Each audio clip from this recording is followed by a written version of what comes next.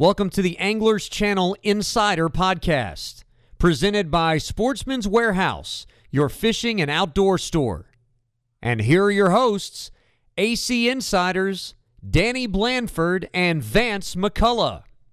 All right, everybody. Welcome to this week's edition of the AC Insider Podcast, brought to you by Sportsman's Warehouse, Mercury Marine, and our friends at Rely on Lithium Batteries, providing the juice. I'm your host, Danny Blandford. With me is our other host and co-host, Vance McCullough. Vance, happy Tuesday, man. Winter sucks. It sucks everywhere, Danny. Trust me, it does. I think it's worse where it's single digits, but, you know. Oh, by far, yes. I got a sock cap on to do the podcast because just looking outside, it looks so cold. I thought I needed a sock cap on, man. Yeah, right. Hey, I went out and did a little kayak fishing this weekend, the Bass Nation kayak tournament down here on Rodman. And it was like 4 a.m. I get up to start driving, and it's 74 degrees. But the front comes through. By the time we get out on the water, it had dropped 18 degrees. The front hit while we were there. But I paddled a mile and a half, right? So I done took the jacket off. I done took the beanie cap off. I'm out there just trying to cool down. It's just a T-shirt and my life jacket you got to have on. And I know these dudes rolled up in a boat. They all got the jackets. They're balled up. They look at me like I'm on crack or something. You know, I'm like, it was cold here too. But it's just you get out there and you work up a sweat in that kayak tournament, and then you put the layers back on. It's that kind of deal, you know, wacky. Put the layers on, take the layers off. It's kind of I almost wish it would stay just in single digits, and I know it would know how to dress. You know what I'm saying? It's going to stay that way. Well, I guess the fishing was phenomenal in those conditions, right? You whacked them? God, the catches sure wasn't. I mean, the fishing's always good, right? It beats shopping at the mall with a wife, but good Lord, the catching. So here's the deal, man. Here's the deal. I'm paddling my butt off. I'm 200 yards from hunkered down on a hole, an old Ocklawaha river bed that's got like mats bordering it. I mean, they're either down the bottom of the river bed or they're up under the mats, right? I got it. There's a big fish here historically. This dude comes motoring past me on a motor.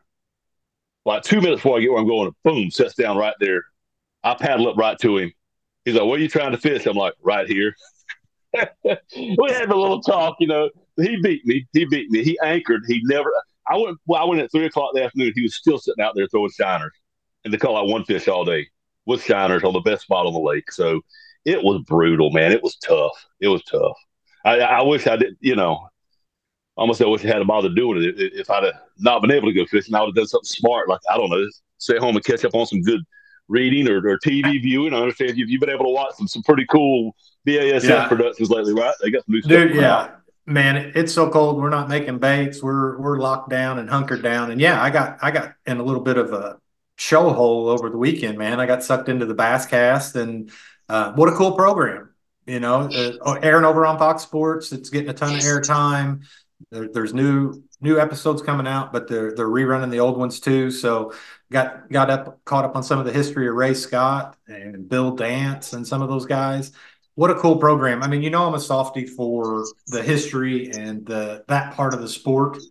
And I just thought it was super cool. I mean, I remember watching those things unfold in Bassmasters magazines in the 80s, you know, reading them as a kid. But to see it all and to see what Ray put into it, man. And I know you've been behind the scenes with Bass a lot, and I've got the opportunity to meet Ray on several occasions, and I always thought he was a wonderful promoter, but they kind of likened him to Barnum and Bailey, the greatest show on earth type stuff. And they had a picture of him riding in on an elephant. And I feel like I remember that. Yeah. Dude, could you imagine if somebody in Bass came riding in an elephant now, like into the arena? Like, I don't know, man. They're the shenanigans these days, right? They all think they're so just forward thinking. Dude, there's nothing new under the sun. Old Ray Scott was the original OG showman, promoter. One of the better books I've read was The Bass Boss. And this is his story about how he invented it. And if you haven't read that, it's an incredibly good read. Get a copy of Bass Boss and read that. And it'll complement and go along with what it sounds like they aired in the episode. I got to watch that. Last night, my wife was like, "Man, they're doing a big production about Ray Scott here and all." I said, "I think I know what you're talking about." I said, "I got to catch up on that and take a look at it." So it's a pretty good show, huh? I thought it was great. I think the sport needs Yeah. it. Today, matter of fact, today we're talking with some young college anglers, just won a national championship. And I don't know that how we got here matters, but I see it as an awesome opportunity to archive that stuff and show it to a new generation of anglers, like the guys we're talking to today. Like, how did we get here? Right? Where we're casting for cash and we're on television and we're doing all those things. And I thought that was cool. I'll tell you a couple of things that jumped out at me as a media guy. Hank Parker had a segment on there, and Hank was talking about when he retired from bass fishing. And I kind of remember that. And it kind of seemed like he was going out on top of his game compared to I mean, there's guys that are still fishing now that, Hank took their money or they took Hank money and they're still there. But there was a killer clip where he talked about why he retired, and he said it became apparent to him early that he wouldn't be able to get the kind of media attention that he needed by relying on relying on victories and the tournament organizations. And he said, I knew to grow my brand, I had to control my own media. That was in the 80s, late 80s. In the 80s. Late and 80s. then you got Ben Milliken now just qualified for the Elite Series. And what has he done? He's used YouTube to create his brand, to control his own media, right? Got the other way around, and now he's getting in the tournament. Got to do it the other way around from what Hank did, but same mindset. And so the great minds, they think alike, right? I've got to control my own access to the masses, my own media, and put my brand out there. That's very, very insightful. Like I say, think about that in 87. He says, I've got to control my own media. And so Hank Parker Outdoors TV was born, and all through the late 80s and the 90s, I watched it. I mean, I'm a consumer of it, and I just didn't make that connection. Another thing that was super interesting that came out, and I don't know if this is 100% of it, but in the Bill Dance episode, Bill talked about he started his own production company because of the anxiety created by tournaments. He didn't feel good doing tournaments. Tournaments didn't feel like where he needed to be. He loved bass fishing, but the tournament itself created anxiety. So he felt like he needed to go in a different direction. Yeah, and that's the guy that caught apparently the first bass ever caught in a Ray Scott Bassmaster tournament. And that's a neat story in Bass Boss. I got to have dinner with Bill a couple of years ago, my wife and I, when he came to town here, and I'd asked him about that. And he kind of laughed, says, "Yeah, I just took off across the cove and sat down and threw a little flip tail worm up there." And, before any of the other guys even gotten on plane, he's boom, got a bass in the boat, and that's just so it's hard to imagine a guy that had more talent than him. And so if he felt like the competition aspect was just so out of his control, right, and wanted to control the media aspect of it, that tells you there's a lot of value in that. These guys these days, they don't want to do the social media, they don't want to do various things, but the ones who really made it, even back then, they understood the value of putting having your own megaphone and being able to speak to your audience. So that's very insightful, very interesting. Yeah, I mean, nobody can preempt your program if you're the executive producer and you bought the airtime, right? I mean, your advertisers know that you're going to be on 13 weeks, 26 weeks, 52 weeks, whatever it is.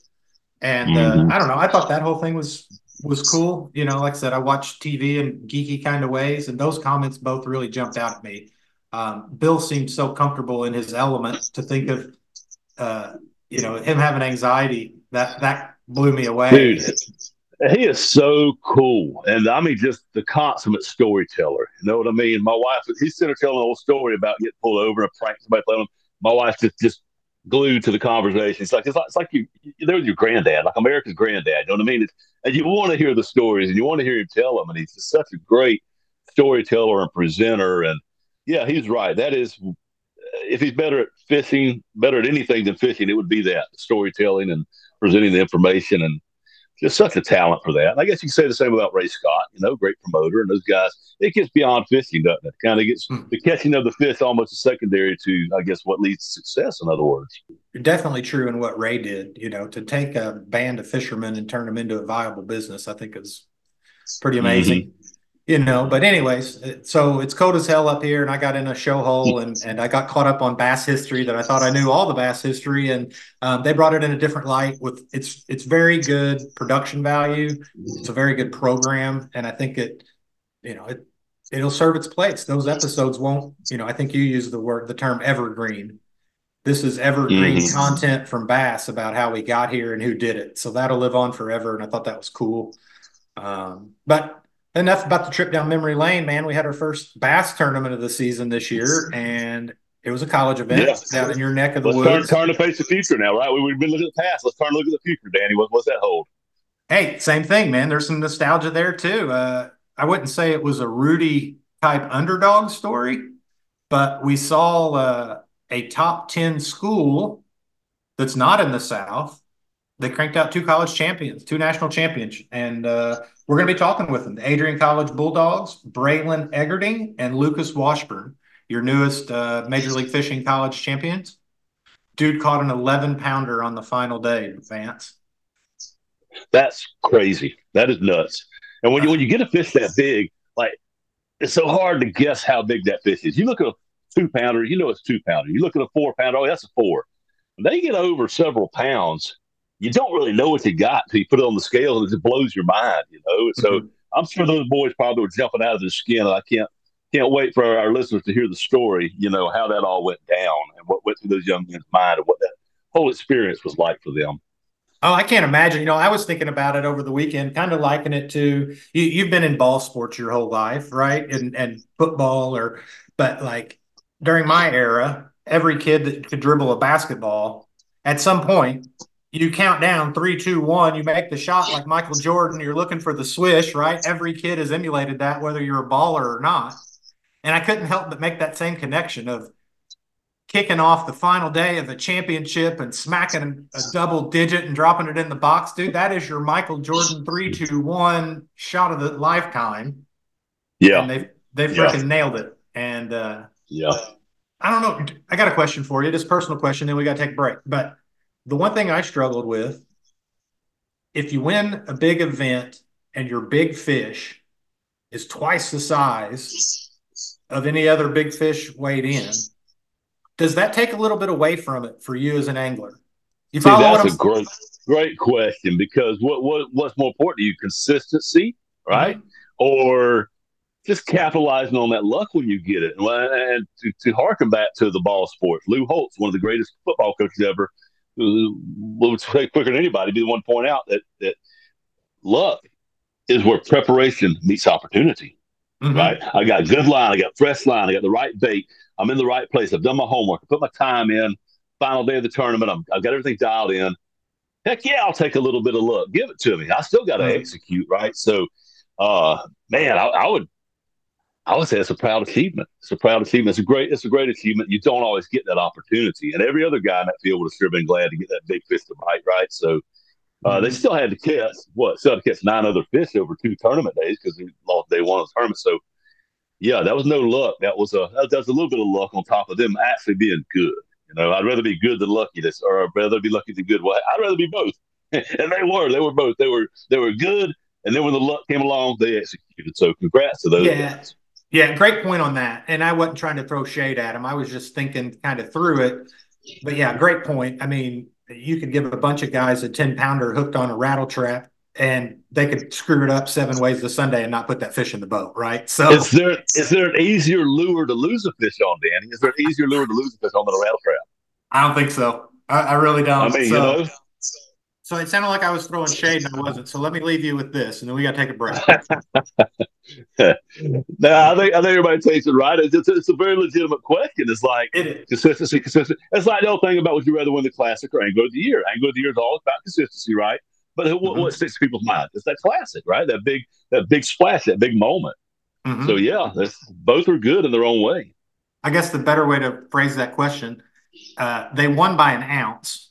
So for the second place team of Campbellsville University, do you feel better about getting beat by somebody that's got an 11, 12-pounder in the bag, or do you feel better at getting beat by somebody who had? You get where I'm going with it, right? Like, yeah. Because I'm from Campbellsville, right? If I'm the guys from Campbellsville riding home, I feel like, well, We control what we could control. We did what we could do. We were very consistent. And congrats to those guys. When the luck came, they capitalized. But yeah, they got a little bit of a golden horseshoe in the boat with them, right? Cool. Congrats to them. And I think you sleep well that night going home with who the guys from Campbellsville. Man, there's nothing we could have done about that, right? And everybody should feel good about themselves after that.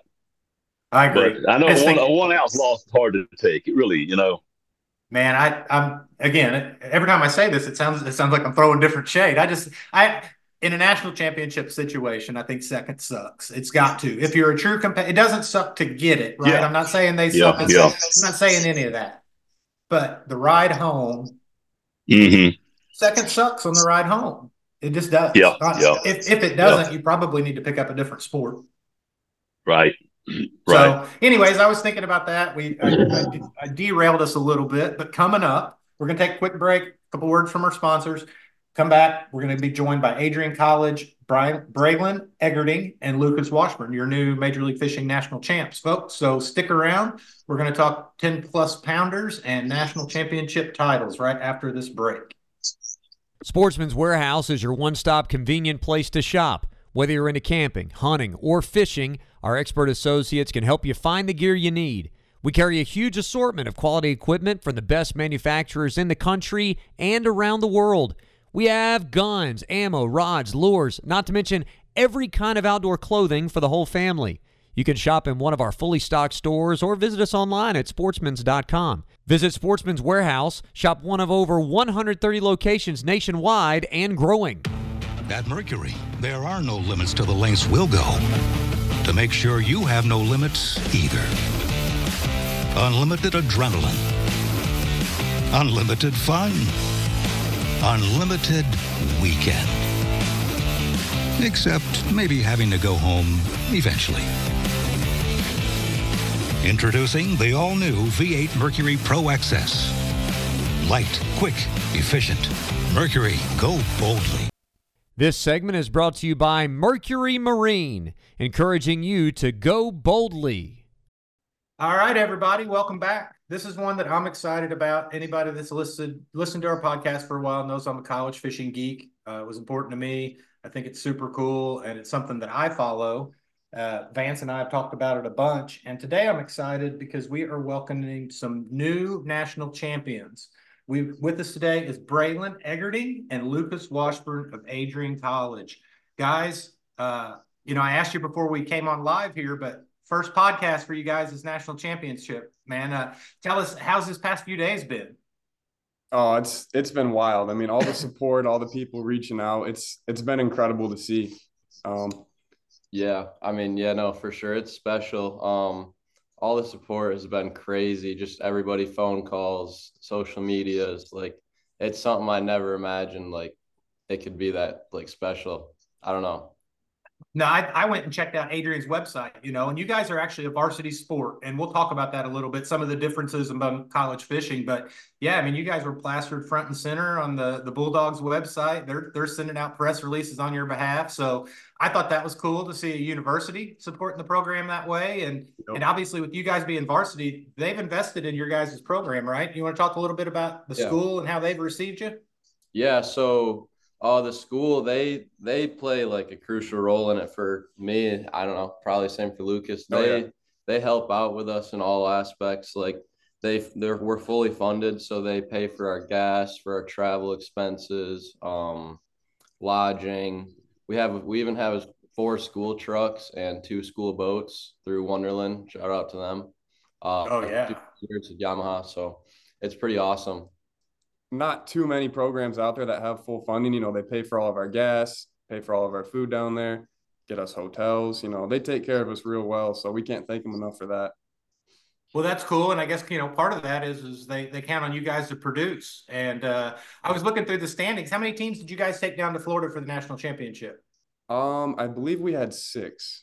Okay. So, I mean, you got a dozen guys leaving southeastern Michigan in January and heading to Florida. Yeah. How's the team stuff? Do you guys kind of work together in practice?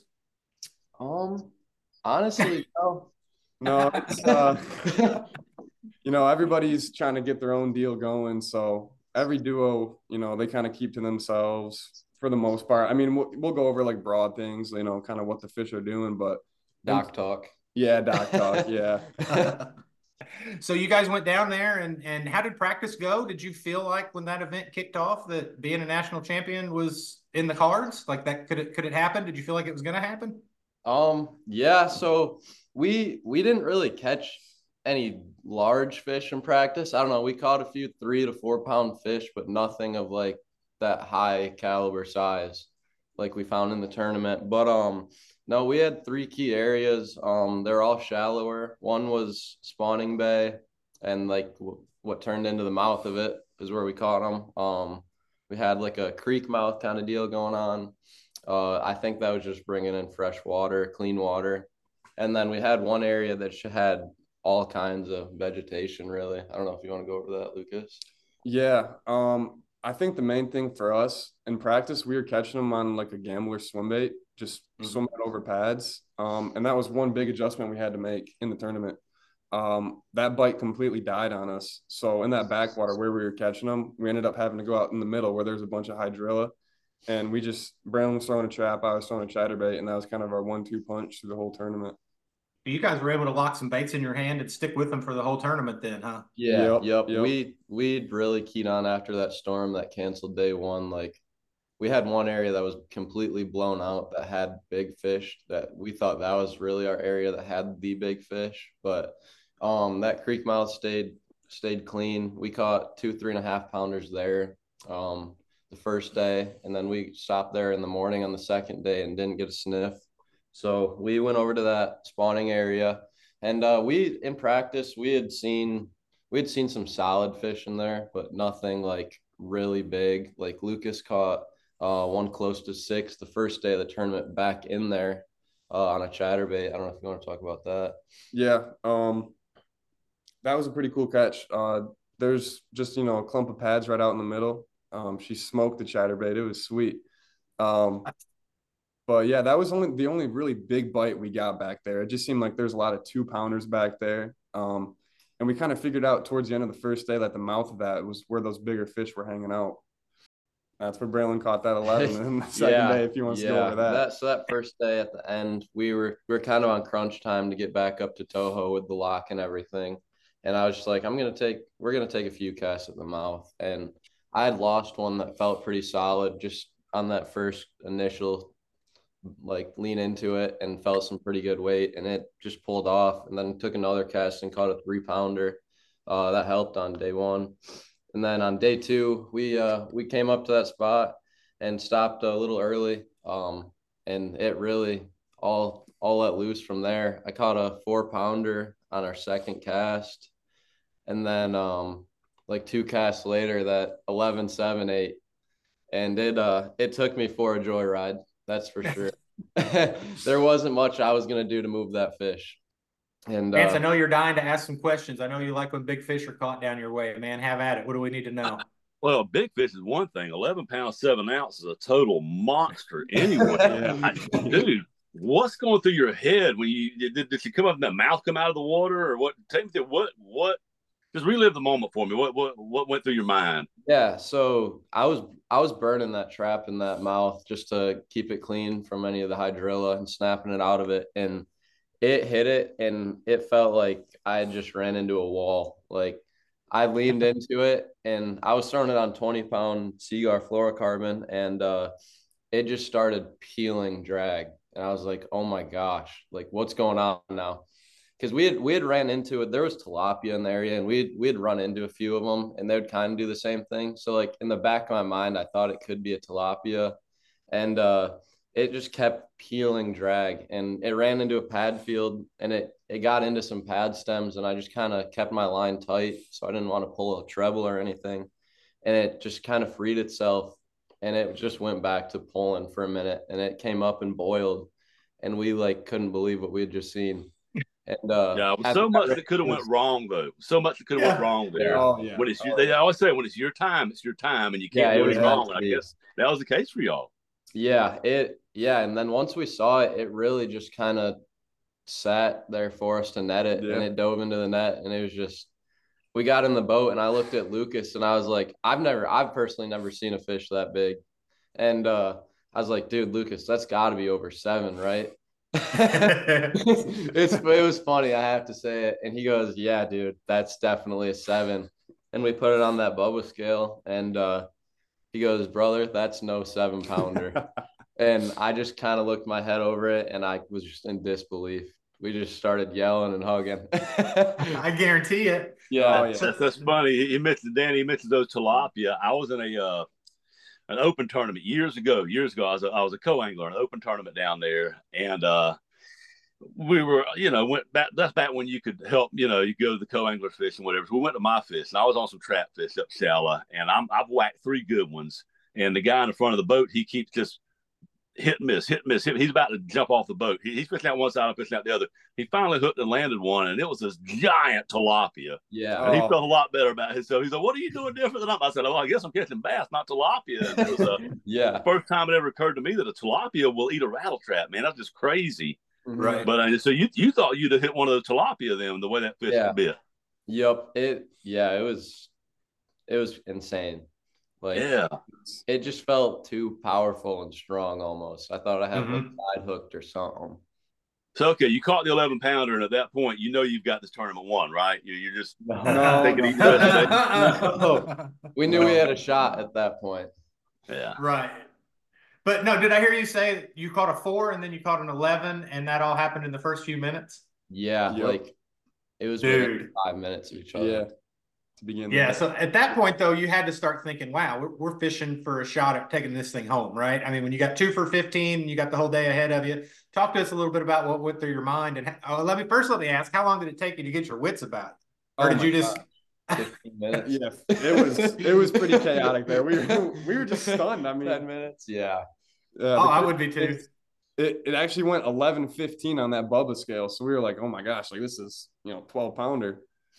But yeah, I mean, after that, we just wanted to get some 3-pounders to go from there. I mean, we'd be up near 24. I mean, we didn't end up getting those 3-pounders, but I guess we put enough together. Right. Yeah. How many times did you go back and look in that live well over the course of the day?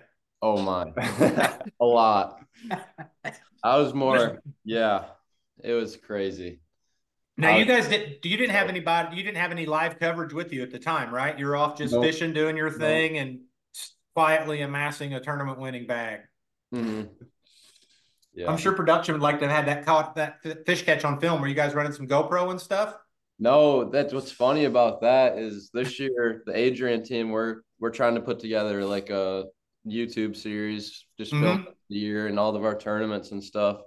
And a buddy on our team, he was going to mail me some GoPros for us to use for this tournament, and they never showed up, or they didn't show up in time. So we missed that whole everything. Like, I don't know. It was crazy. Pictures or it didn't happen, man. Pictures, but you actually had a weigh-in stage to take the fish to, and so it didn't happen, and that's legitimate. And what did you think when you pulled up to weigh in? What was the mood, man, when you hit the bank and you fixing to go put them on the scale? You feeling confident then? You had a limit. You had 23 pounds. You feeling pretty good, or what? I mean, we were feeling good, but like, they caught 27 the day before. We knew they only had to catch like 15 pounds. But I mean, with that being said, we had an 11-pounder in the boat, so we were pretty giddy. We were ready to weigh him in. You were ready to find out either way, weren't you? Yeah. I completely agree with what Lucas said. And another thing, with like about 30 minutes to fish, I picked up a speed worm and just dead sticked it along the pad line, and I got bit and set the hook and broke one off under my boat. My braid hit my ladder on the back of the boat and broke 50-pound braid, and we saw the whole fish. It was probably a 7 to 8-pounder. Yeah, that's what did it for me. Like, I thought there's no way, but I guess there was a way. Right. Talk about having a championship, the teammates, the program. It's got to be a big lift for you guys, because with a program that's funded the way that yours is, I mean, I'm trying to remember. I may have weighed you guys in. Did you fish together at Hartwell this year in the ACA championship? Yeah. Okay, I was the guy on stage filling in for Kyle. So you guys probably came across the stage. I weighed you in, and so I've been a geek on this thing, and I know your college program. It's always been right there around the top 10 in whatever ranking, whether that's MLF's or ACA or whatever. I was talking to Vance before you came on. I can't think of a national title that's gone as far north as you guys. Have you guys looked around or checked any of that out? Are you the northernmost? Yeah. As far as we know, I think so. I mean, Yeah. So to get that, that's got to add a little bit of fire to the rest of the program, right? The other guys happy about it. And what's your schedule look like the year coming up? You're still fishing a bunch, right? You guys are what year in school? Yeah, we start school this week, tomorrow actually, and then Lucas and I are headed down to Lake Murray for the Bass Nation series. So that'll be the first one of the year for us, and then after that we have a pretty good break. Yep. I don't think we start back up until April down at Table Rock, and then we go to Kentucky. So how did you guys put your team together? Or does the university, did you guys pair up? Were you fishing buddies before you went to Adrian, or you just how did the team come about? We've been fishing together since middle school, really.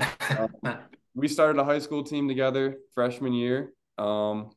We did the Michigan Bass Nation stuff, couple other little series around us, and that's kind of where it all took off for us. And you are sophomores in college right now, both of you, is that correct? Yep. Yes, sir.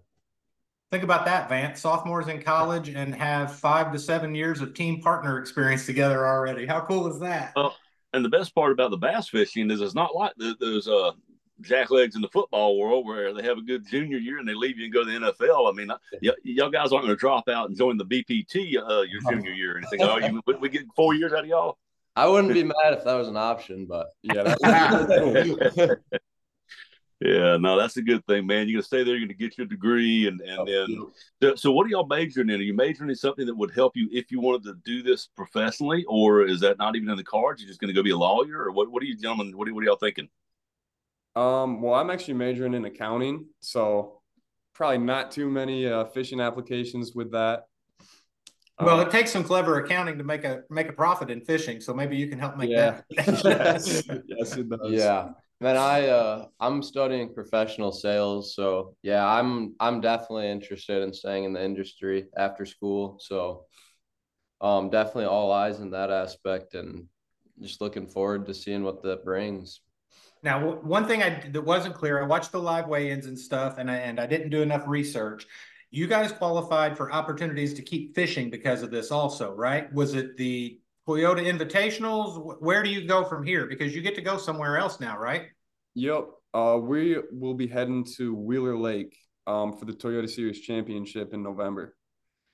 And you guys fish as co-anglers? Boaters. Yep. Boaters. Yep. It's funny because we're actually fishing against each other for a spot at Red Crest. That was my next question. Yep. Whoever does better out of the two of us goes to Red Crest. So no matter where you finish, one of you two are competing in Red Crest. Yep. Oh man, that's awesome. It's so competitive. Yep. Oh yeah. Yeah. See, you got to fish together all year and be friends, and then come win this fall, November. You said it's every man for himself. Yep. I went from high school buddies to arch enemies all on the water. Have either one of you been down to Wheeler? I mean, you got any experience there yet? Nope. Nothing. Got plans to go? Yeah, I'm definitely planning on going once, if not twice. I'd like to go soon, and then maybe right before that deadline. Yeah, I'd like to get down there before the deadline as well. Probably late summer. Now, are you both boaters? Like, that seems a little weird because, so you both have a boat and you're totally cool just throwing your boat in and going and doing your own thing. Yep. Who do you split the time on the front when you guys fish together in college? Yeah. Oh, yeah. Yeah. I don't know that we've ever fished when we weren't both on the front deck. Right. That's one thing. Like, we're fishing together. Yep. I feel like that's what sets us apart a lot of the time. Like, we're working together. We're not competing for like a bite. Like, we're doing what makes sense. And I feel like we think almost one-minded. Oh, definitely. We're on the same page. I'd say probably 95% of the time, whether it's choosing an area or making a decision to move or, throwing a certain bait. Most of the time we're on the same page. got the same strengths, or you guys one of you stronger in some areas? You kind of complement each other, or are you pretty well rounded? I don't know. I'd say we're pretty well rounded. Lucas is a crazy good grass fisherman to me, in my eyes. So that's one thing that I feel like I need to pick up my slack on. I learn a lot from him in that aspect. I'll say this guy is a menace on scope too. He is good at live scope. Well, we were getting there. I was going to have to ask. I mean, Yep. So you guys started fishing in high school, which wasn't that long ago. You pretty well came up with forward-facing sonar as just it's always been there, right? As far as you're concerned. Yeah. Well, neither of us ever had like the LVS 32, but I was one of the first people to get that LVS 34, and I was mind blown, and we put our time in with it like no other, and it's almost like we're to the point where we understand it, but we're to the point where we understand when not to use it, like a lot of people. I feel like that's what people need to learn a lot too. Right. So they're not wasting 8 hours doing something that's not working. Absolutely. That makes sense. Was forward-facing sonar part of what did it factor into the national championship win at all, or were you just chucking and winding? No, I think it hurt almost on day one having it. Yeah, just that pinging of having it on. The second day, we didn't even turn it on once. We turned 2 graphs on all day, and they're both of the console, and I turned the pinging off on both of those. So you were just mapping and time. Yep, we had kind of talked about it the night before, and I was like, "Do you think that would help or hurt anything? Like help maybe?" And Lucas like, "It can't hurt." And I honestly think that it could have played a role in tricking that big of a fish into eating. Right. Vance, we've talked about that some, man. And, I did a show not too long ago and I was talking with an angler in the boat with me. That thing's loud underwater. And, we've had some guys on the show talking about you get them inside 60 and the probability goes way down. You guys are the first tournament winners that we've interviewed this year. And you're like, no, we shut that thing off.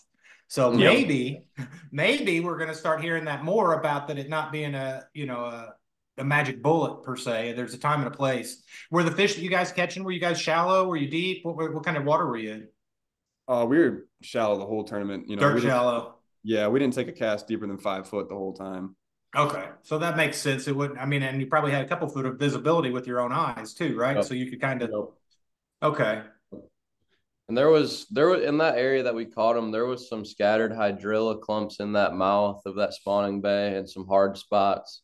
And they were definitely setting up around those more isolated clumps or hard spots. And it seemed like whenever we'd reel over them or line up the right cast, we could get bit. Later in the second day, it got really tough on us, but I think that was a lot of the wind dying off. Making where you couldn't move around as easy. I mean, as sneakily. Yeah. I watched some of the footage of the guys that had cameras with them, and it was the exact opposite. I mean, they were relying very heavily on their live scope to find, like you said, those high spots in the hydrilla, figuring out which piece maybe had some fish that would come out and chase. But in the coverage that I was able to watch, it was a lot of glide baits and a lot of swim baits and forward-facing sonar. But that second day, I watched some, and they just seemed like they wouldn't commit, to the guys that were doing it. So something did change between technically it was day 2 of the event, right? Because day 1 was canceled. Yep. Did they give these guys the run of the whole chain there? And if so, did our winners here stay close and fish Lake Toho, or did they make a run and lock or any of that business? How'd you spend your time as far as running? We only fished Kissimmee. In practice, we launched in Hatch and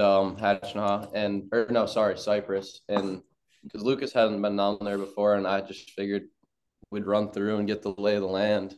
Yep. And Kissimmee definitely just felt like home to us, I would say. Yeah. What do you think? It just it set up the most right for us. It kind of, being down in Florida, you wouldn't think it looks like anything up here, but surprisingly enough, that one area it does kind of look like a couple places we fish up here.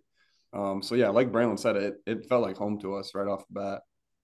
That's important to find something, a comfort level. And you hear guys say that so often. I went in this area and it just felt like home, and you just sort of fall into a rhythm and then get in a groove, huh? Yeah, for sure. We stopped in Hatch and tried the whole jerkbait thing for a few minutes, and we're like, No, they just didn't feel quite right. Yeah. And yeah, like I said, those areas they just felt right. I don't know. Yep. Like they're pre-spawn fish. They want to spawn this time of year. I definitely think they just weren't back in that pad field because of the cold fronts they've been having, but they were ready. They were there. Nice. I was going to ask that question to you, Vance, as a lifelong Florida angler. Like Dad's down there, he's fishing the Big O. We've talked about that some. When those cold fronts come in, do those fish move very far, or do they just get lockjaw? When cold front comes through, yeah, I mean they had a nasty front, like 30, 40 mile an hour winds, big temperature drop. Do the fish relocate, or do they just shut down? In my experience, if that wind muddied up that bay, if it changed, blew a bunch of cold water in that area, they're going to move more and be more extreme. Otherwise, they're just going to tuck under the nearest canopy they can find, usually like some floating hyacinths or something, or matted out hydrilla if you've got it, or even eelgrass. A lot of times they just want to get some canopy over their head and stay close to the spawning area.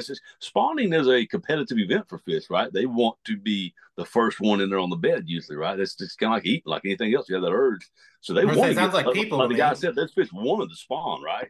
Yeah. So they're not going to go any farther than they've got to. I think the severity of the front and then how it affects the water probably has more to do with that, with how far they move. Did y'all's fish move very much? Did y'all move very much to get back on them, or were they still pretty close?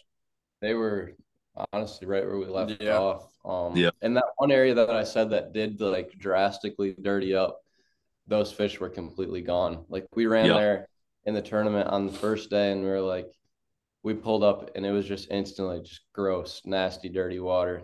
And we just looked at each other and were like, this isn't going to work. We took a few casts and just tried to get back down to those cleaner areas. And like you said about that canopy stuff, we had definitely put some time in practice, flipping and punching.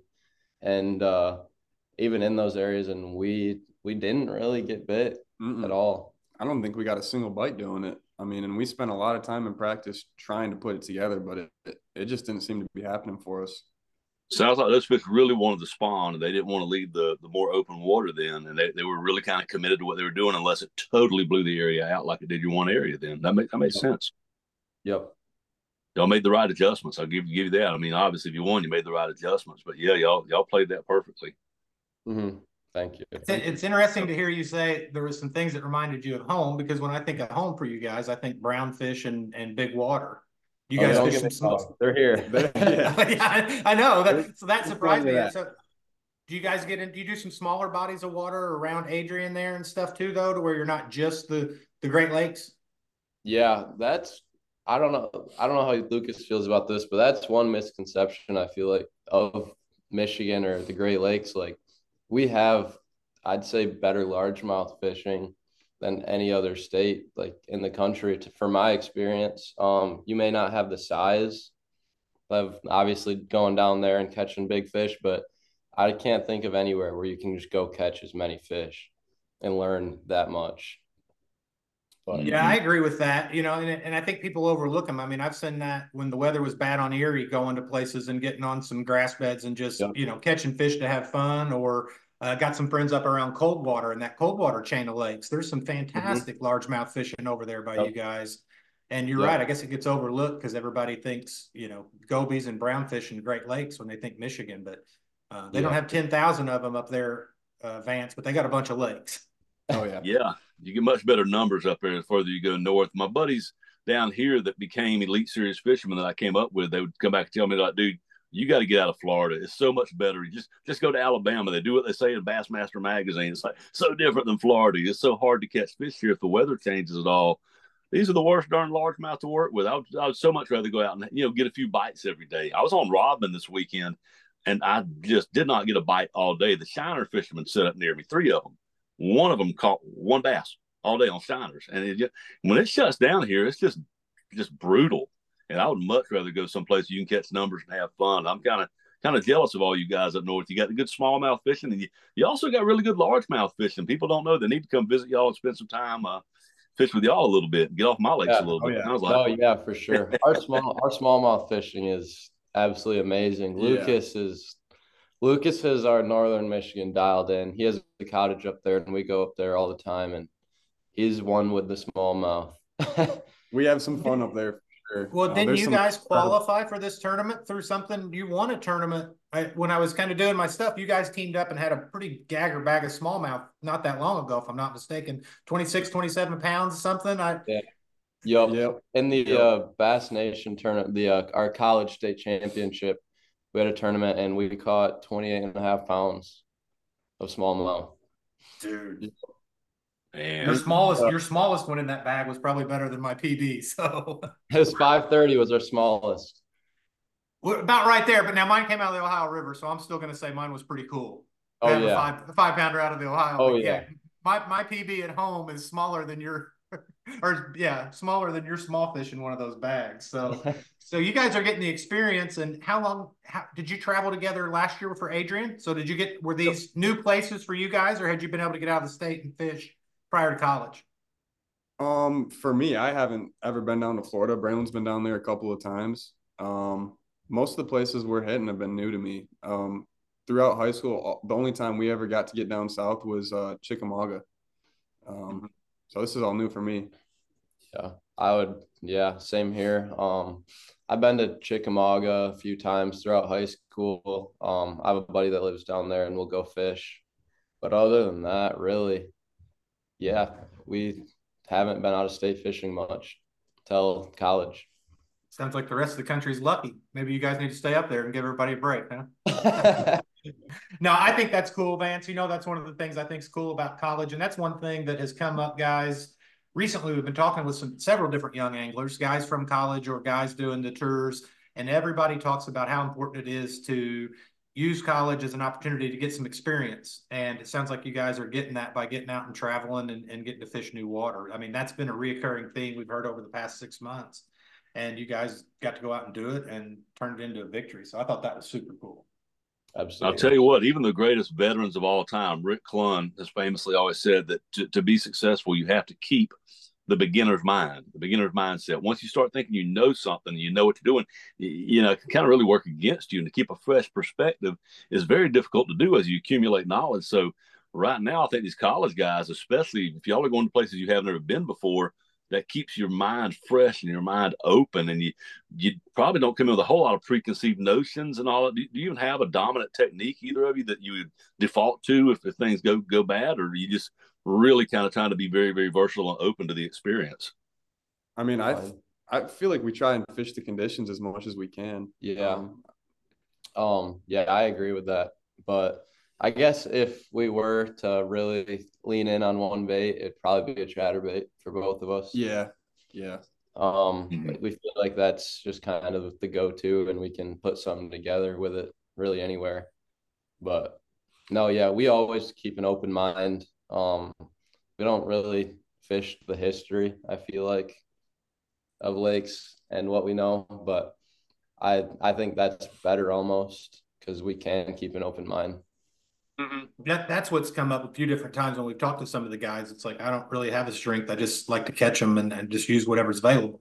And you're talking to a couple of guys that are a few generations removed on that. And back, prior, I think there's always been a desire to be a specialist in something. And as we get to talk to more of you younger guys, it's more about being a generalist in everything.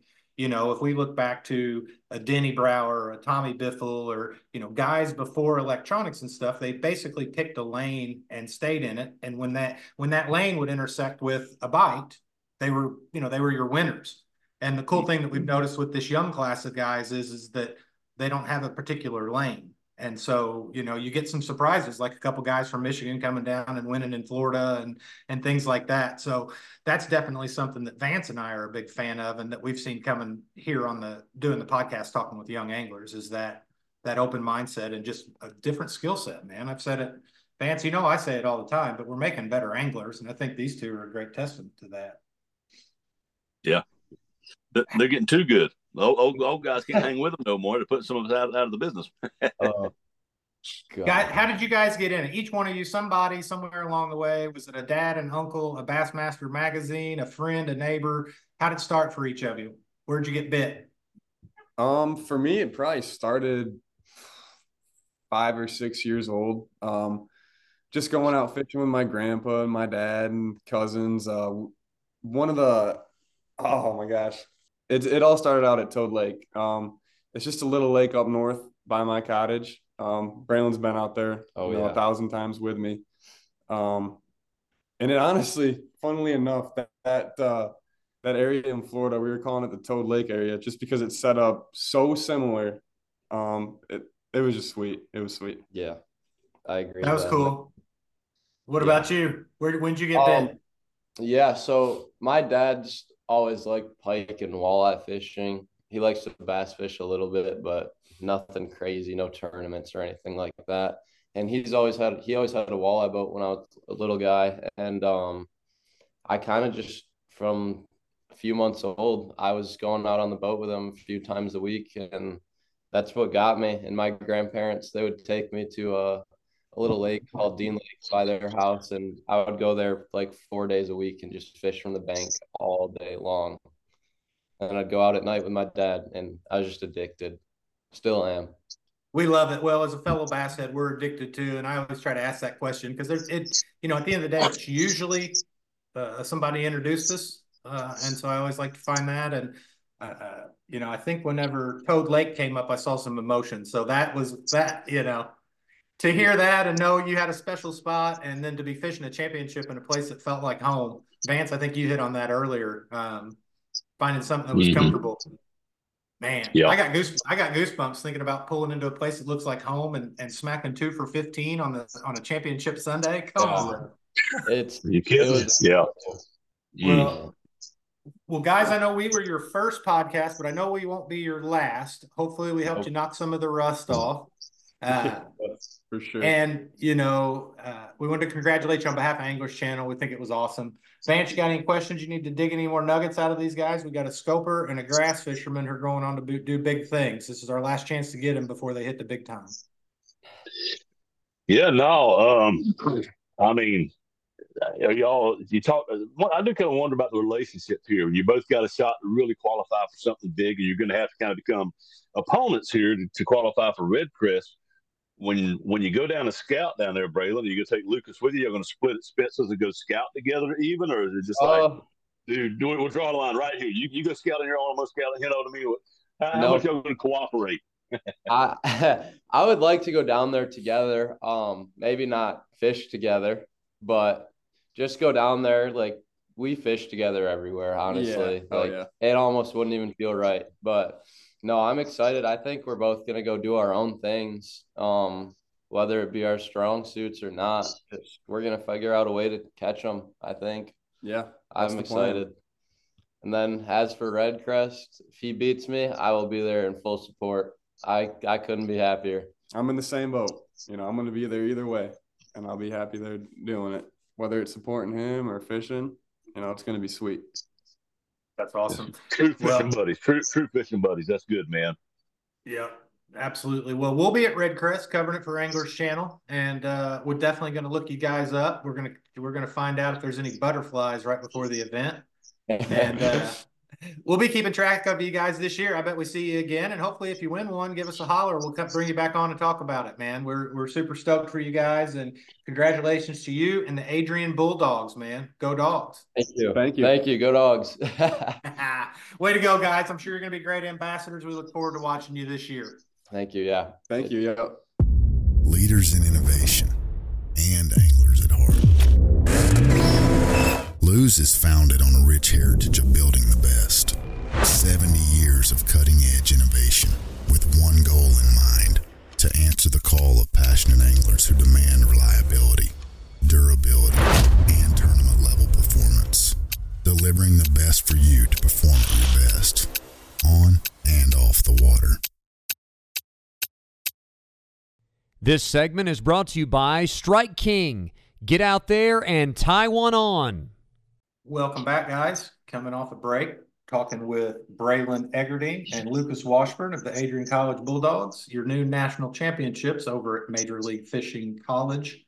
Well, Vance, they seem stoked with the 10-pounder.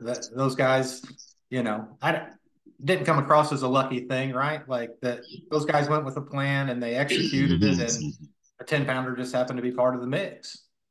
Right down to knowing when to turn off the electronics, the forward-facing sonar, right? A lot of discussion. Does the ping in shallow water, does that spook fish? Do they feel it? Does it bother them? I don't know. But they turned off the electronics on day 2 because I guess they're shallow enough for what helping them and all that vegetation anyway. And man, right call apparently. 11-pound, 7-ounce bass loads on to a trap. 20-pound line, shallow water. What a fight!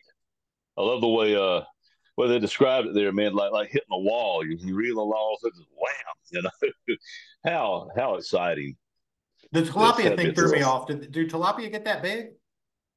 That's what blew my mind the first time I was in a boat with the guys. That's why I told the story with being a co-angler in the open, and the gentleman I was fishing with, Michael Hall. He had a great day with him. Had a great time, and I'm catching bass, and he's just bam, hit, miss, hitting something, hitting him, and it's not quite. He's missing fish, and he's seeing the 3-pounders. I'm boat flipping, and he's thinking he's missing 3-pound bass, and I'm about to have to talk him down off the bridge, right? He finally loads up on one. It's a dang 5-pound tilapia that goes from his belt buckle to his chest, and we took a big old picture of it. It was funny. We took a picture of it, and he felt a lot better. Like, wow, okay, that was just tilapia that I was missing. I wasn't missing bass, but me and him both looked at each other like this. I just never thought tilapia would eat a trap like that, but they sure did. They were spawning. They were in their bedding too. I just never thought about them being so big, right? Like, there's times here where you set the hook with a jig, and within 2 seconds, it got to be a perch. Our bass don't come this big, a drum perch. Yeah, or a big old buffalo. Y'all got buffalo up there, right? We got buffalo, and then of course now we got to deal with the stupid Asian carp and snagging them. But anyways, that just caught me off guard when he's like, something big bit me in Florida. I don't think my mind wouldn't go to a tilapia, but I guess that's more common. So I learned something there. I would like it to catch the buffalo. I caught a buffalo on the Arkansas River one time, a big old buffalo fish, and then that's what it felt like. It's like like a redfish or a big old catfish. It's this big old, whoa, it just kind of bulldogs you down. He doesn't come up and jump, but it's a good, solid, fun fighting fish. I wish they'd bite a little better, but a little more often. They'd be fun to catch. Tilapia would. Yeah. In my mind, they're panfish size. They're like bluegill. So, I learned a little bit there. I guess they get bigger. But, as far as those guys as anglers, Braylon and Lucas, to your point, knowing when to turn the sonar off, being able to look at the water and say, dude, this ain't happening, those types of things. They seem wise for their years. And I was a little surprised. A lot of those big programs that have, varsity support and that kind of stuff, outside looking in, I always assumed there was more collaboration. I didn't pick up on a strong vibe of collaboration today. Did you? No, it almost seems like they're super competitive, competing against one another as teams. And hey, iron sharpens iron. That's fine. You know what I mean? We're going to hone our competitive edge, and instead of everybody sharing all the information and somebody carrying somebody else and somebody getting mad, you took my information. Maybe that's, depending on the makeup of your team and the personality, maybe that's best. Y'all go do your thing, we'll do ours, and we'll compete against each other as much as anything else. And I don't know. Apparently, it works for them. Yeah, it worked for them for sure, and that's a great point about iron sharpens iron. I just kind of assumed that it was almost more mandatory. Like, hey, if we're, if I were the dean of students and I were spending my money, I'd want everybody working together so that we could get more bang for the buck. But at the end of the day, their program works. They had six teams in the national championship, and during the interview, it came up that I weighed in Braylon and Lucas this past year, so they were out competing in different places, and that Adrian program is strong. They had 2 teams in the top 10. Adrian had 2 places in the top 10. So yeah, they're doing pretty well, and I think they probably share a little more information than they let on. Maybe, and they did say they discussed general pattern stuff, right? But yeah, they're that, and again, like I said, they're at the very least they're talented. They've had 2 teams placed in the top 10 among. What'd you say, Danny? It was 135 teams in this event. It was a big tournament. Yeah, 135 teams. Multiple schools some schools got to send more teams based on the way MLF's ranking works as far as how many qualify, and that has to do with how they finished throughout the year and where all they competed. But yeah, Adrian has hung around the top 10 to 15 of any league school of the year race for the past few years, and to do that, the way these school of the year races are set up, you've got to cover some water. You've got to go to a lot of events, to hang with the Montevallos and the Auburn programs. you got to be at these events. You got to garner your points. And Adrian's been doing that for years. I'm somewhat familiar with the program because they had an angler from my area that went up there, Griffin Fernandez. He's now out fishing other stuff. I think he's graduated. One thing I meant to ask those guys, I found it on the website, but they're varsity sponsored. And so I went to the Adrian Athletics page, and right there, I mean, the varsity bass fishing team is what they're called. And on that Adrian Academics page, it listed camps. In your world, camps are tryouts, right? If you go to a football camp at a university, you are either interested or they're interested in you, right? That's what camp is. And I totally boned it. I should have asked them, but dude, they had 2 days of camps listed on the varsity athletics page for the bass fishing team. So I don't think you just walk on. I don't think you just walk on and say, "Hey, I like to fish. I'm going to be on the team." Whenever I was involved in college fishing, that's what it was, dude. If they could fog them, if they could fog a mirror, like breathe on it and make fog, you knew they were alive. And if they liked fishing, they were on the team, right? So let's go, right? Yeah, obviously that's changed, and I think we're making a better caliber of anglers. I'm sure people have listened to the show, have heard me say it 100 times, but we're building better anglers, and I think those guys really showed it. And how about getting to go to Redcrest, dude? That's going to be really neat. And here you talk about the individual competitive mindset of the guys in that program, but these two, right, Lucas and Braylon, they said they've been fishing together since middle school. They fish off the front deck together. They're like buddies, man, like really good fishing buddies.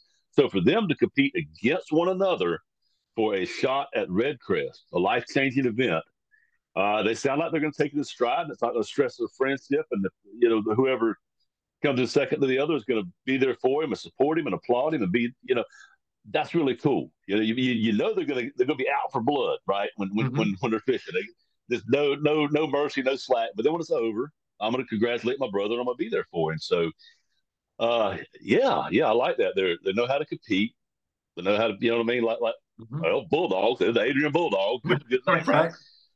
But then when it's over, hey man, we're brothers again, and I really like that aspect of the tournament fishing world. Seems like there's a lot of respect amongst competitors, kind of a gentleman's sport, at the end of the day. And sounds like they're going to balance that very well, because that is quite a big carrot to have out there in front of you, and it could strain your relationship if you don't have a really solid, basis, a strong relationship with somebody. Dude, I love doing podcasts with you, but if it came down to me and you fighting for a spot in Redcrest, you already know, right? I mean, we're competitors. I know you're a competitor. I'm a competitor, and I'll shake your hand in the morning and wish you good luck, but I'm going to try to beat your butt, right? I mean, and I think that's what I picked up there. Anybody that's seen me coach a football game, they're just absolutely appalled afterward. They're like, dude, I don't know who that was on the sideline, but that was not the Vance that I know. I'm like, no, I told my wife before, we'll be doing something together. So they kind of look at me. I'm like, hey, I'm in work mode right here. I'm in coaching mode. I'm not your husband right now. I'm a different guy. You know what I mean? I'm going to a different place mentally. I'm when it's time to compete, you know what I mean? We're putting on a different hat now. I'm a different guy for a little while. And that's part of the fun of it, I think. You know what I mean? I think it's part of the fun of it. I'm proud of that. I mean, I'm real laid back. I'm real laid back, like you said, until I'm not, right? And then something switches but I'm proud of it. A person's got to figure out how to use it effectively. You can't solve all the problems with a hammer, right? But I get it. I got to give some props to Major League Fishing for putting that carrot out there. I mean, I think that's a big give on their part to one position in the Redcrest. So they're taking that out of somewhere, right? Those places don't come out of thin air. So that means to me that they see it as an important part of what they're doing, an important step. And to put those guys in what did he tell us? I'm drawing a blank. The Toyota Series Championship, and then whoever finishes highest gets to go on to Redcrest. So you got a scenario there where they could finish last and next to last, and next to last still gets the opportunity to compete in the MLF Redcrest. That's pretty cool. A tournament within a tournament. It's a little tournament just for them within the broader scope of the overall tournament. Yeah. I think it speaks to college fishing. I mean, it wasn't that many years ago where I don't think those things were done because the anglers weren't in a position, right? I mean, if I jump back 10 years ago, how many of those anglers that could have won a national championship could then show up at, Wheeler, right, with their own boat, their own gear, compete in a 3-day tournament, and then move on to the Red Crest. So clearly, and there weren't many. No, there would have been next to none 10 years ago. Miles Berghoff comes to mind, friend of mine, son of Sonar, son of Radar. Yes. I know Miles. I see Matt, come on. There's my buddy's dad, Miles, great guy, right? Now he and Casey O'Donnell won the national championship for UCF over there out of Louisville in Texas. Yep. Very versatile fisherman. He moved to Guntersville, and he side note, wait, I'm going to interrupt. Shameless plug. Did you know that a secret lure played a part in Miles and Casey's win of that championship on Louisville? Little creature bait. Yeah, Casey caught one on a creature bait earlier in the day. Miles caught one on one of her jigs, I believe. But yeah, anyways, I do know Miles, a small industry, right? Yeah. And Justin, that accepts and proves your rule. Right? We can name in the last 10 years off the top of our head like one of the national championship duos, and so many of them have done so well. But to go on and have success in the sport afterwards, man, I think these guys that are coming along now, you're right. They are so much more ready to compete and go out and compete. It's almost like AA baseball versus coming out of high school. You know what I mean? Yeah. Like these dudes, they get it. When a guy comes out of AA baseball, he's either going to the majors or he's a career minor leaguer, right? So that's kind of how this college fishing is now. You kind of know when a guy comes out if he's got it. You know what I mean? If he can manage the schedule and the rigors of traveling, getting to bed on time, and all the other logistics that go along with fishing, then that guy's got a shot at it. And these young men and in a lot of cases young women are very talented. They have so much information at their disposal, and they're taking advantage of it. The electronics are good. We are creating incredibly strong anglers these days, and it's fun to watch. Justin Rackley, he was a college champ that was running a boat and Lake Fork. I met Justin and his family. He's picked for Texas A&M. Met Justin. Very, very impressive young man. Very well-spoken, intelligent, articulate. I like Justin a lot. He's one of the original Guggen squatters. Yeah, he made YouTube cool for fishing before everybody else did. Yeah, he did. Built a good career for himself. He fished some. He fished PAA after he won that championship. I got to know Justin through that, and and that was the first time I seen a college champ show up. And then with PAA, it was such a mixed bag, right? You had everybody from local sticks like a Terry Tucker in Alabama to a Justin Rackley, and then you throw in a Kelly Jordan and a Steve Kennedy, right? I mean, everybody was there, and Justin did well in that. But I mean, to your point, in 10 years. We're pretty geeked out, and we could probably find some more. But I mean, there's just a few that come to mind. And now they're winning a championship. They're heading to an MLF Invitational. I mean, the list goes on, and they're totally able to do that. They're able, and not only in terms of equipment but knowledge base. So I love it. I think those guys did a great job, and we got them first. That surprised me. I figured some people would already have them. So Yeah, like I say, first, I'm sure we won't be the last. That's quite an accomplishment. Congratulations to those young men. Yep. And if you're not from Florida, it's hard enough to fish when you are from Florida. Like I said, when I struck out this weekend, just quick anybody. If you're not from here, it is so different. For them to come down here from Michigan and figure it out the way they did, I'm extra impressed at how, again, just how versatile these young anglers are these days. Come down here and do what they did. It's just impressive. Yep. Speaking of anglers and Major League Fishing, I mean, the season's kicking off. I saw Bass Champs. They're doing a Rayburn tournament here soon. All the professional stuff's getting going. I did run a media advisory over the weekend. Did you see that Dakota Ebear is leaving the BPT and going to go back to the Opens to make it to the Bassmaster Elite Series? I did hear something about that. I heard a little bit about that. And help me out with his replacement. You've got some backstory there. Yeah. A couple of years ago, it's been a little bit more than a couple of years ago, the height of the COVID deal. I'm at ICAST, and I had met Jacopo Galeli, who I knew a little bit about because he's had a little bit of success. And I got to talking with him, and it was interesting. He had not been home in like a year and a half, had a little baby boy that was about turning 2 years old, and he'd hardly seen it all. because he couldn't get back into Europe with the whole COVID thing. So he's basically without a home here in America, didn't let it stop him from fishing and competing. People were very generous and opened the doors to him. And he'd stay with this guy a little while, stay with that guy a little while, travel around, make the rounds, and still fish the tournament trail. And you just love to see that kind of tenacity and commitment pay off. And here, a couple of years later, here he is. He's going to be on the VPT. Kind of reminds me of Takahiro Omori, who come over here and live in a van and all that kind of stuff. Made some friends. They took care of him. And then his career took off. You know what I mean? That commitment to the sport, coming from another country and loving it as much as those guys do. I'm as American as anybody. But man, I love it when you see a guy. Dawkinson comes to mind, comes from Australia. These guys that love the sport so much, they will go to another entire continent on the other side of the world and pursue it. You can't help but root for those guys, you know? It's really neat story. Yeah, I mean, is there anything you think you're good enough at that you would take off and go to Italy to try to make a living at it? Probably not. I mean, I ain't worth shooting the bullets for free, so I can't imagine being good enough at anything. To go around the world and have that kind of confidence and leave your family and just everything you know behind to go chase it. That's hats off to those guys, man. Yeah, I love it. Glad to see somebody getting their opportunity. I mean, I was kind of shocked on Dakota. I mean, we've done some stuff through our partnership with Costa Compete and Conserve, and in his announcement video, man, I feel like the number he said was pushing $750,000 in a couple of years. Dude, that's a lot.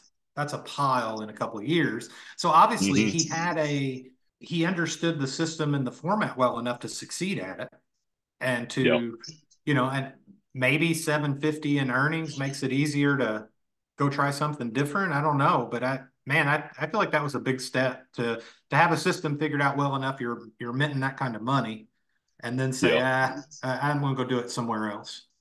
That surprised me.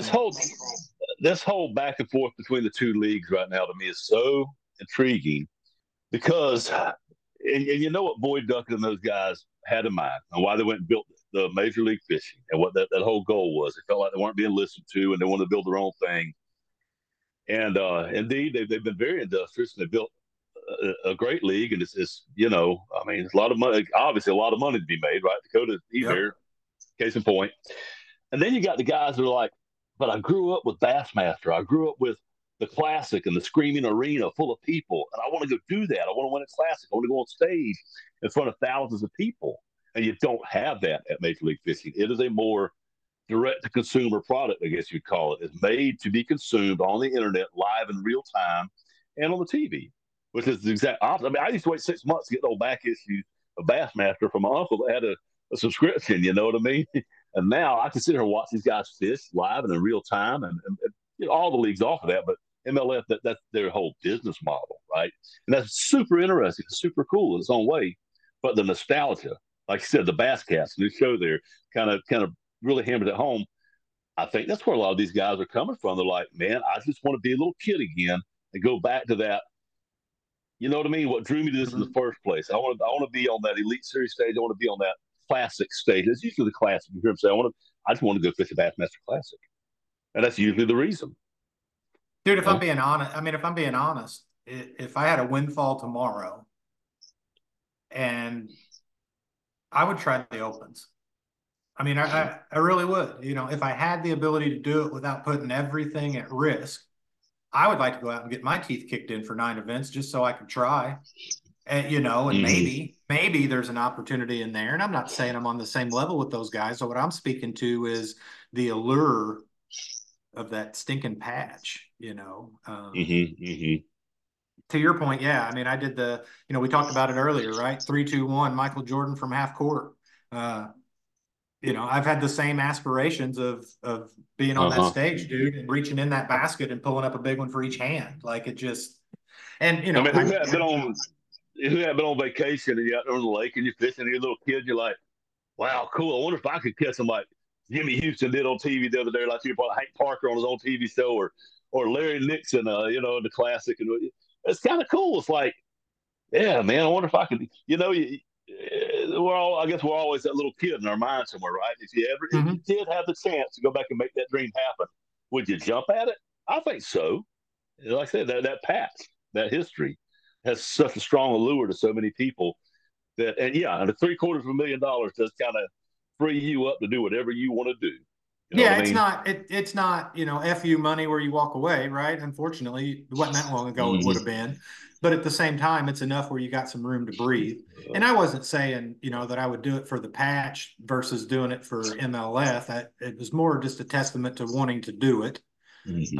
But to your point, the direct to consumer product, I mean, even that's changing a little bit, right? I mean, we're going to Red Crest, and Red Crest is a major league fishing product that is geared towards bringing that celebrity and that fanfare and that kind of thing. I mean, we're going to be down there, and they've got a week of festivities. They've got a banquet the night before. I mean, it's going to be a production for sure.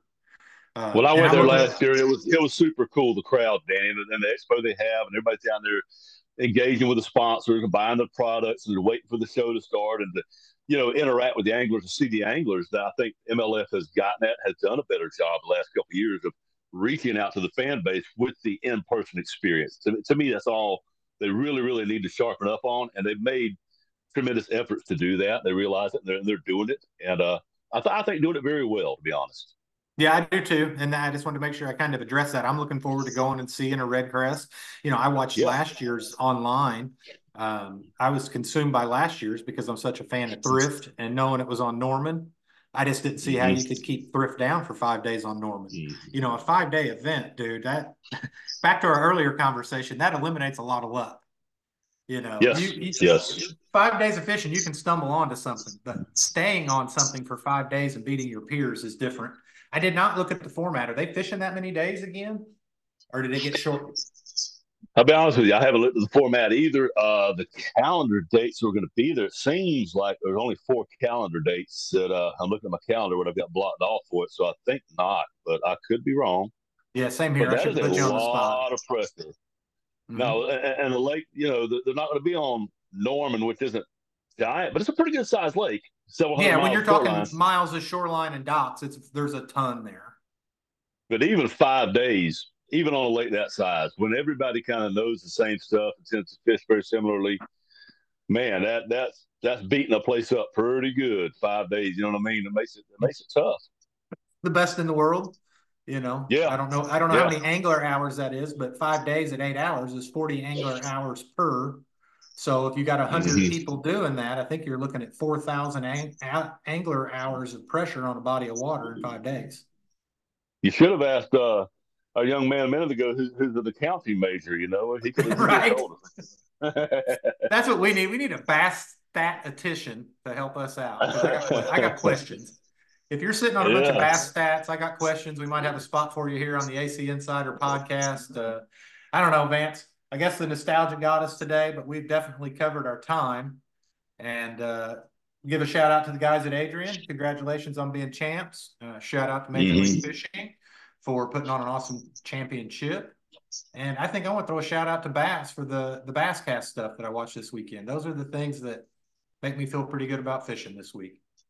I got to catch up on that. I think I can get it on demand and check it out. Then again, we have a TV show, the Anglers Channel Bass Wrap Up, but I never watched that either. I don't know. People tell me they see me on TV, and I'm like, well, that's cool. I hadn't seen myself. I don't know. I was off doing something. I missed it. I was off fishing and spending time with my grandson on the weekend. I'm just gone, Well, you did a great job this year. And while we're thinking about it, make sure we let everybody know the Anglers Channel Bass Wrap Up show for the first time, starting in this year, is available on the Pursuit channel. So if you did not catch our premieres to see yourself, Vance, you did a great job. And if you didn't get to see yourself, it'll now be on 3 times a week for the first half of the year. So head on over to Pursuit, tune in. You can see yourself do a good job, and folks can check out things we got going on here at Anglers Channel and the Anglers Channel Bass Wrap-Up Show, brought to you by Sportsman's Warehouse. And with that said, Vance, it's time for us to head on to the next fishing hole. And appreciate everybody listening this week, and we look forward to seeing y'all on the next one. 10-4. Thanks for listening to this week's Anglers Channel Insider Podcast, presented by Sportsman's Warehouse. Also brought to you in part by Pro Charging Systems, makers of the Dual Pro Chargers, TH Marine, Trick Step, Toyota Bonus Bucks, Costa Conserve and Compete, and of course, AnglersChannel.com, your #1 tournament bass fishing resource.